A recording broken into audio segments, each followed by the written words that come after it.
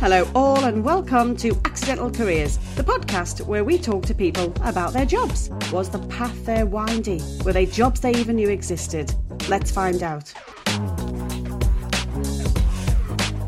On today's podcast, we will be speaking to the lovely Luke Dejahang, actor and owner of Crown Pavilions. Buckle up, grab a brew, listen in. Hi Luke, thank you for joining us on the podcast today. How are you? Hi, Lindsay. Very, very well, thank you. Lovely to be here. How are you? I'm good, thank you. Thanks for taking the time to come on. Where are you in the world at the moment? It's a pleasure. I'm based in Surrey, just on the outskirts of London. Okay. Now, what's the weather like? Because it's really muggy in Liverpool. It's pretty... What's it like? Actually, it's pretty nice. Blue sky. It's always warmer down south, isn't it? It's always warmer down south. Brilliant. I think it was just raining about 10 minutes ago and it's just stopped. So it's I can see a bit of blue sky. That's the UK for you. That's the UK for you. Well, exactly. Listen, your journey has been full of accidental careers from what I've read. So I'd like to take you right back to the beginning when Luke was a boy at school. What was his dream? What did he want to be? Well, growing up as a young boy in southeast London, I actually dreamt of being an actor. Okay. From a very young age, that was almost, I think it was a school play that I did, and for me that was a bit of an escape, being different characters and dreaming of playing whatever superheroes or whatever the case may be. Mm. So that was my early years, but I've gone through a number of different careers over the years. Yeah. So that was the start of what I wanted to be. So you did the school play. Did you pursue drama once you left kind of high school? Was it something that you followed?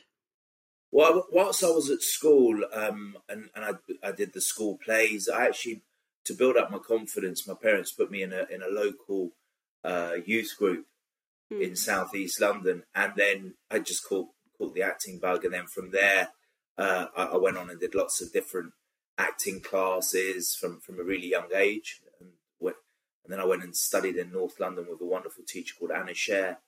So every week I used to travel on the train and go up there and practice the craft of acting, and then just one thing led on to the next, and I was doing that whilst I was at school doing my GCSEs and A levels, and then continued from there really.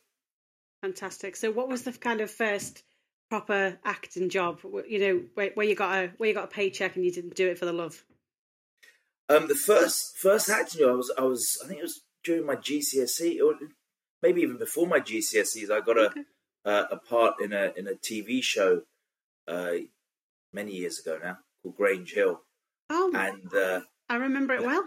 Yeah, I can hear the music as we speak. Yeah. Yeah. Wow.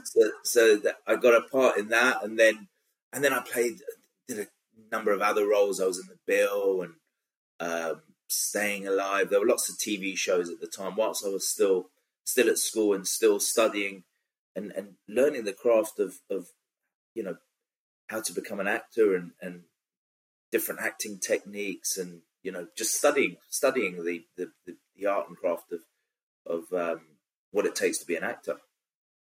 Because I guess from a viewer's perspective, we think it all just comes together quite nicely, but we probably don't know the half of it, do we? Tell us some of the pitfalls about being an actor on a show like The Bill or Grange Hill. Well, most of the acting training that you do is tailored towards theatre. So when you go from training as an actor and learning the art of acting, and then you're suddenly in front of a TV camera, it's a completely different technique to being on stage. So you have to learn it on the job, so to speak. And now, I've seen there's a number of classes in recent years whereby they actually train you to perform in front of a camera. But when I started out, there wasn't really. There was a few classes for acting in front of the camera, but most of it was, you'd just go out there and you'd have to learn to tailor your craft to the screen and to a camera, and how to lead a natural life in this set of what we call imaginary circumstances with a camera right there, and just be natural with it, and then you have to learn to gauge it that you're not too big, in front of the camera, and then bringing it down. And the lines, I always think, for like a regular in a soap, it's relentless, isn't it? It's daily, just learning the lines. It is. If you're on camera a lot and you've got a lot to say, Absolutely, yeah. You've got to come prepared. Skill in itself. It's skill in itself. Absolutely, it is a skill, and I think, learning the lines. That's the basics of it, and then you've got all the other layers that you have to, bring to when you hear action. Bring it all alive, isn't it? That's it. You've got to be a character. Absolutely. And you followed that passion for years, and I can kind of see when you're talking about it, it still puts a sparkle in your eye when you talk about it. So you obviously have still got a passion for that. But things died down a little bit, didn't they? When did that kind of start? We talked a bit at the beginning about a businessman. When you made the transition from actor in all of those popular shows that we've just talked about, what happened to move you into the world of business, Luke? Well, yeah, it was in my early 20s. I got onto a big TV show at the time called London's Burning, and I was Everybody will know that, yeah. Yeah, at the time, so I was playing a fireman on that TV show, and it was soon after that I did a couple of other TV stints, and then I met my wife, and then soon after that, kids came along, and I hit a bit of a acting is one of these professions where it's up and down quite a bit, yeah. And it was during that time when the kids were really young that I just thought, I need to have something whereby I've got something stable and regular income, yeah. Regular income, a regular career, so to speak, whereby it's not so fickle and up and down, and something that you're more in control of yourself. So that's when I turned my hand to the building game, and I went and retrained as a carpenter, and wow. I actually really enjoyed it, and I thought, if all else fails, at least I know how to work on people's homes and fit doors and windows and roofs. Make a table and fit somebody's roof and all the rest of it. So that's basically, that was my journey into the business world. And then soon after going into the carpentry, I met my business partner back in 2005, 2006, and he's still my business partner now. And then we started a wonderful business called Crown Pavilions, manufacturing luxury outdoor garden buildings for people. I'm waiting for the Friday numbers to come in so that I can have one in the garden. Yeah. Well, we'll talk, I'm sure, Lindsay. We'll sort okay. Good discount. You heard it here first. Thank you. Yeah. Mates rates. Yeah. And so that's how the Crown Pavilions journey started. I met my business partner, and we started this business utilizing our skills as carpenters. And to start with, there were just the two of us, and now we've got quite a sizable company. And but it took years and years to build that up, and the attention to detail and continuous improvement and learning on the job and falling and making mistakes and then going back to the drawing board and always staying true to one thing, and that's putting our customers at the forefront of whatever we did, and that was the key for us. We always stayed true to that our customers and quality and service was the most important thing for us as a brand. So you could have made many choices, but obviously you kind of went from acting into carpentry. Tell me how that came about. Did you just want to be creative? It's a great question. Actually, the way that came about, it was just through necessity. At the time, I hit a bit of a difficult patch with my acting career at the time, and I just thought, I'm going to have to do something to really just to make ends meet. So that's. I just thought, what can I do? What can I enjoy doing? What can I turn my hand to? And that was it. I got a job working as a labourer, and then after that, I thought, something? I can do this. And then I saw the trades guys on site, the electricians, the plumbers, the bricklayers. And in fact, at the time, I went and did a bricklaying course. And I quite enjoyed that, in fairness. But then I thought, let me try a couple of other trades. I tried plumbing as well. I didn't so much enjoy the plumbing. And everyone always needs a plumber, though. I always say that. Everybody always needs a plumber. Always need a plumber and electrician. But the carpentry was the thing that I really enjoyed. So that was it, really. And then I thought, I'm going to pursue this. And then that's it. I started training as a carpenter, and then getting onto building sites, and then you asked a really good question, because once I got onto the building site, I thought, I actually want to work for myself. And that was it was all an accident, literally. Excuse the pun, but it was. There wasn't a plan. I didn't have this master plan. It was just one thing led to the next, and what I enjoyed and what I excelled at, I just pursued more and more. Which brought me to setting up a company manufacturing outdoor garden buildings. And you provide these. You're not just in your local area, right? I can get one in Liverpool. You do this all over the country. That's right, yeah. All over the country, all over the country, and also internationally. We've installed our buildings in over 28 countries now, throughout the world, from the States to all over Europe to all over, as far as the Caribbean. So it's not just you and your business partner now. Then I'm guessing there's more people involved.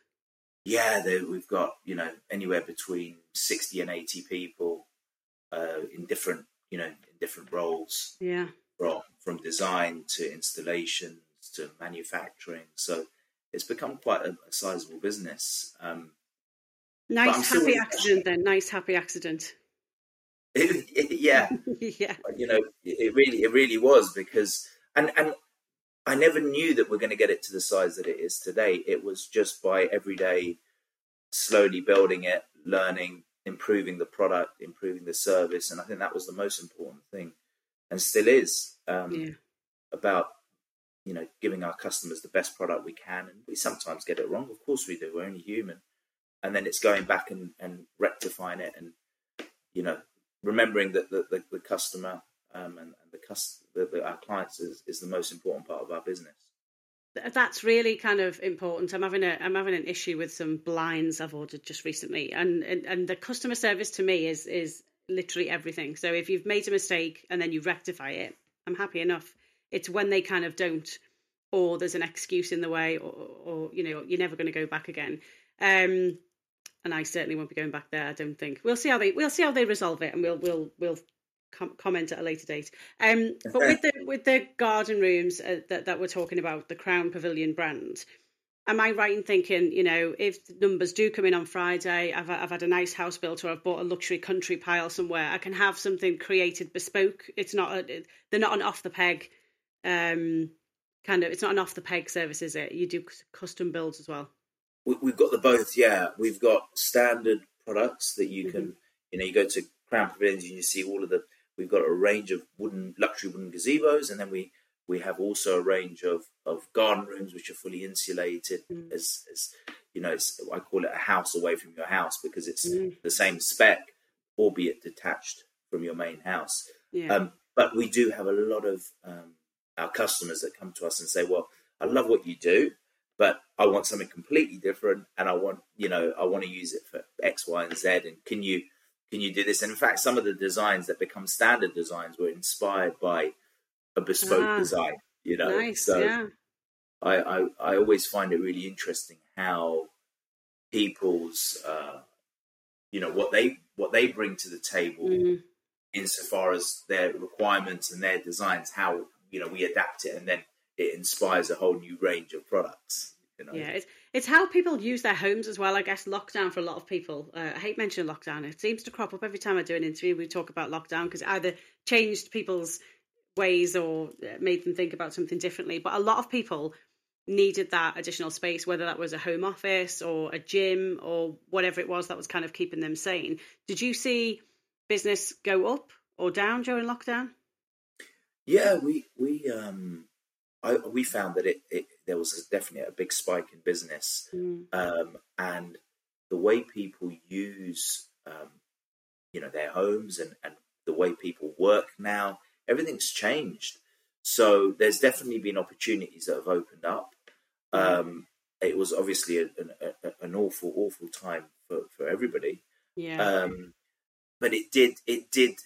I think all of us we've sort of reevaluated our life and work-life balance and what's important and all of these questions that come out of something that impacts every single one of us.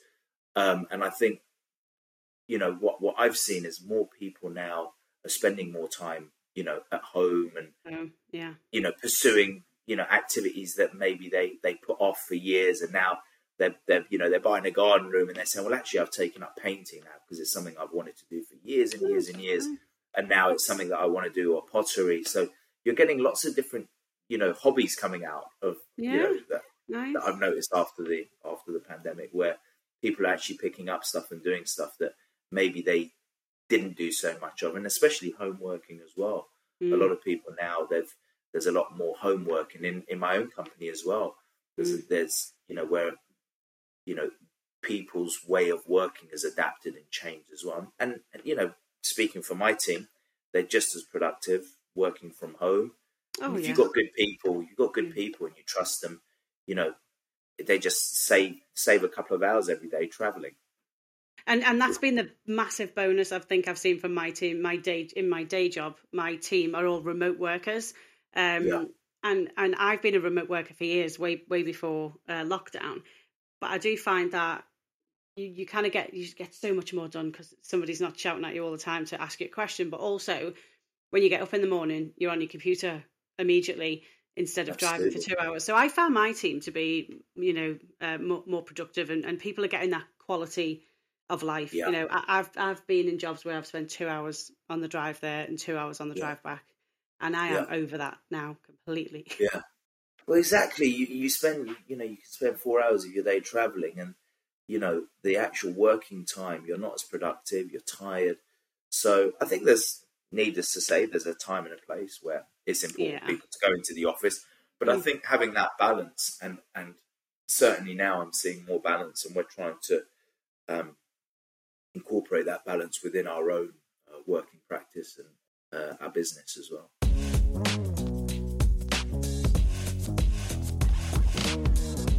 So you build an empire with Crown Pavilions. You've got a fantastic product, a great business. You're employing people, but you're getting itchy feet. Itchy feet for going back to do something that you maybe used to do before. Oh yeah, absolutely. I have got itchy feet, and I've gone back to the acting again. So in the last 2 years, and in fact, talking of how the pandemic has and we won't keep talking about it, but it did make me think. I am going to go back and pursue the passion that I had many years ago, and I've got back to the acting. And in the last couple of years, I've done a number of films and back on doing a TV show, and I've got a new feature film which is in development at the moment, which actually is based on some of my experiences growing up in Southeast London, things that I saw, heard, experiences. It's not my life, but it's in that world that I grew up in Southeast London. And I think it's an important story to tell. It's called Fatherhood, and I've got some good people already attached to it. So this is something you've written, and you've written this and will star in it as well. Yeah, so wow. I'm co-writing it. So I wrote the treatment, and then I've got two brilliant people that I'm working with. A brilliant director, a brilliant producer, writer, and we're working as a team co-writing it. And yeah, it's a real hard-hitting film based on hope, love, redemption, making mistakes, learning from those mistakes. But a lot of my work, there are a lot of the work that I do in the films that I do there is a strong focus on social impact issues. So Okay. there are social impact issues that it touches on within this film as well. And yeah, hopefully it will inspire people. And there's always a little bit of hope, as I say, in the work that I do, because I'm the glass is always half full with me, and I think it's important to be positive and try to impact people in a positive way. That's my aim anyway. Make a difference. I'm sure you will. I can't wait to see it. When will it be hitting the screens? Well, at the minute, that's a great question. I haven't got a date on it yet, but it's in development. But as we get further into the process, let's keep talking, and I'd love to come back and talk about the film once it's ready. Absolutely. And how old are the children now, Luke? My son's, one's just turning 21, and the other one's just turning 20. It turns 20 tomorrow, actually. And then I've got a 10-year-old as well. Okay. Thank you. Big gap 21, 20 and 10. Wow. Okay. So it must be really, I always think about, because this podcast for me was inspired by my children. I talk about it a lot with guests because they get to pick in an A-level or when they finish GCSEs, and the blind panic of not knowing what they want to be when they grow up. And it's like, you're 16, just take it easy. You don't really need to know today. But the pressure of that, and so many people I've talked to on the podcast where their lives just took a different direction. I didn't know my day job existed when I was a kid growing up in Liverpool. It just wasn't a thing. So you've got to kind of keep the faith and just work hard, is what I've been telling them. But it must be a real kind of proud dad moment when that comes on the screen and the boys are sitting there. Yeah, absolutely. Yeah. Simply. Simply it is. Yeah. Have any of the elder boys shown any passion for acting or being carpenters? Have they followed in your footsteps in any way? My boys, actually, they've gone towards that. They actually have gone more towards business, and that's what they want to do. So I guess they've seen me as an actor, and they've seen me as a businessman as well. And I think they prefer the business side. So that's stability. That's what they're going more towards that. Yeah. But it changes as well. So I just say to them, when you're young, try everything. Try it, see what you enjoy, and then you'll so long as you're happy and you're enjoying what you're doing, you'll be successful at it. And it's not always about how much money you can make, because you can be making lots of money and being miserable. So pick what you want to do, and enjoy what you're doing. So that's what I say to them. And if you can, the reality is you've got to earn a living as well. Of course you do. So if you can tie the two, perfect solution, isn't it? And it's wise advice. And a lot of people who have ended up doing something that they didn't set out to do or found a passion or a love for, are the happiest people I know and the happiest people I've met on here. So I keep encouraging the kids, listen to Mum on this podcast. She talks to a lot of sensible people. So that's another piece of wise advice that you've given the kids. So we're waiting for Fatherhood to be hitting our screens. In the meantime, what else is Luke up to? Well, yeah, so there's Fatherhood. I've just done another TV show, which is an Apple TV show called Dejahang, which is we finished filming that a couple of months ago, so that's coming out at some point in the near future. I've been nominated at the Birmingham Film Festival for. Wow. Congratulations! Thank you for a Best Actor award for a film that I did called Brushing Out the Curls. So yes, there's lots of stuff happening on that side, and at the same time, we continue to build the Crown Pavilions brand as well. So, I've got two hats. Gives me a balance, Yeah. And if you're enjoying the both of them, that's great, because it's nice to throw your passion into something. And I guess that's a bit like me, a day job and then a podcast for the love of it. It's what we do. People can go and see Crown Pavilions, crownpavilions.co.uk. Anywhere else we can find you if they want to look at some garden rooms? Yes, yeah, absolutely. Please do come and see our products. So we've got a show site we've got several show sites. Crown Pavilions at Long Acres Garden Centre in Bagshot Mm-hmm. in Surrey. We've got another garden centre in Essex, Alton's Garden Centre. We've just opened a new show site in Bicester in Oxfordshire, Bicester Garden Centre.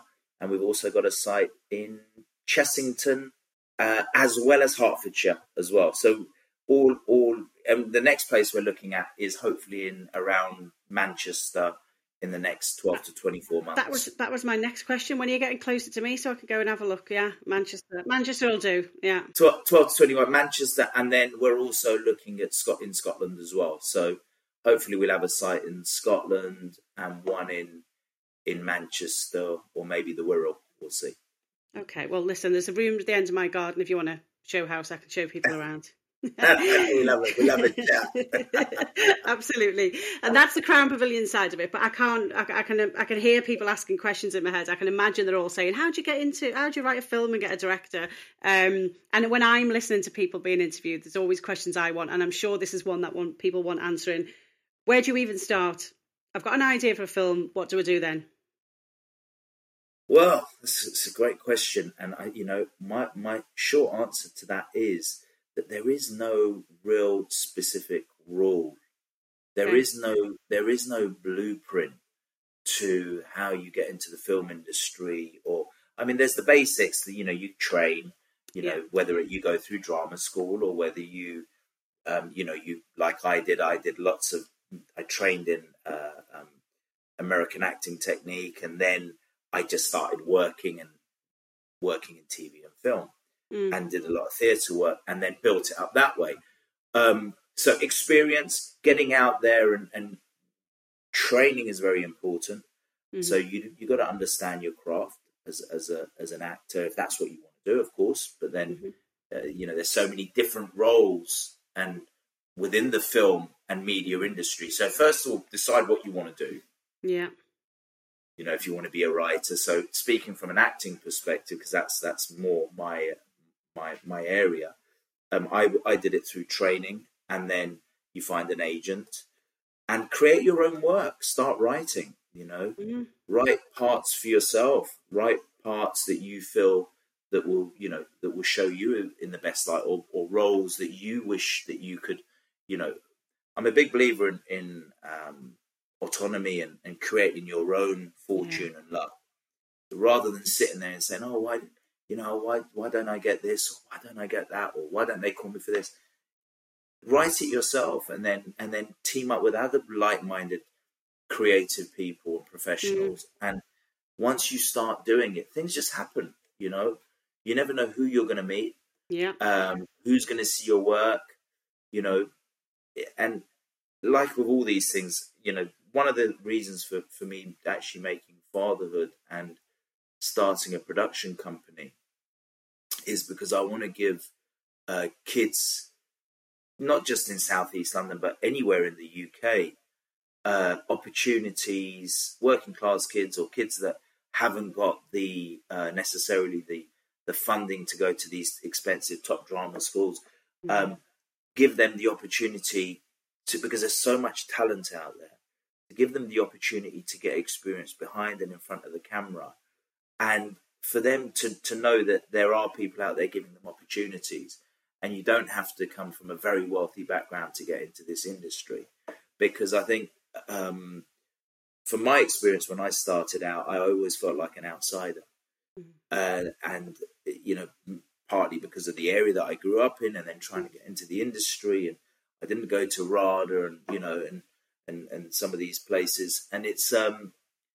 luckily, there are more opportunities now, but a lot more can be done to give kids from areas that are a little bit tougher and more difficult to break out of opportunities, because there's so much talent in these areas. So that is the reason I mention that, is because you mention about how to get in the industry. And I think start off locally, and hopefully people like myself and other people that are creating opportunities as well, there'll be more opportunities for these young kids in these areas to get involved, so.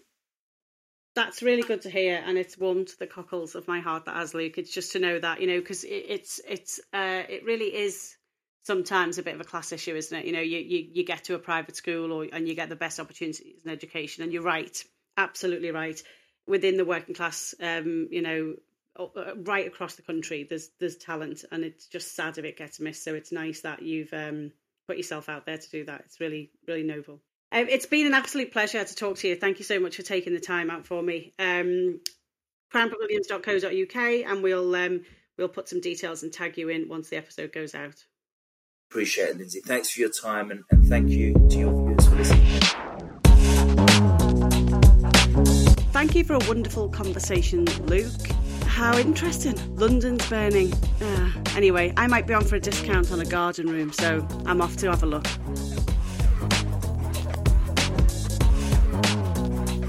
If you want to listen to more of our Accidental Careers podcasts, find us on your usual platforms, Spotify, etc.